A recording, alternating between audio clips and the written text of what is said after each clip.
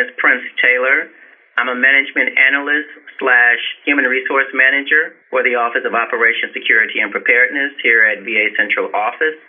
I'm not on the front line, but I like to think that what I do affects the people that affect the people that are on the front line.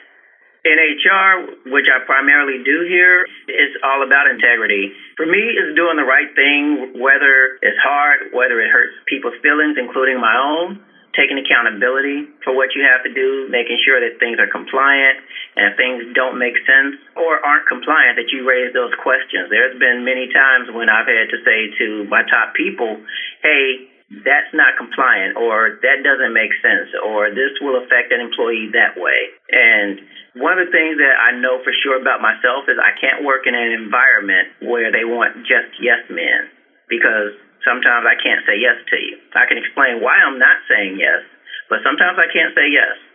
People have to start being accountable and being okay being accountable, because we're not always right. No one's always right. But a lot of us are afraid to say when we're wrong. If you admit you're wrong, that's the first step in getting it right.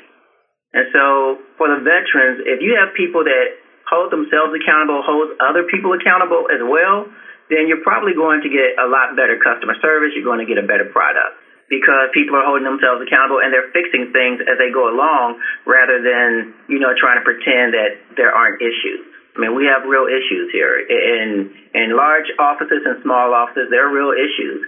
But if you're not addressing those, if you're pretending they're not there, you're not going to address them. So I'm not saying be wrong just for the sake of being wrong. I'm just saying that if you are wrong, don't be afraid to admit that. You shouldn't fear losing your job because you made a simple mistake. Without integrity, you don't have trust. And without trust, we don't have a business. And without a business, we don't have jobs. If we don't have the trust of the American people, then at some point they're going to ask for their services from somewhere else.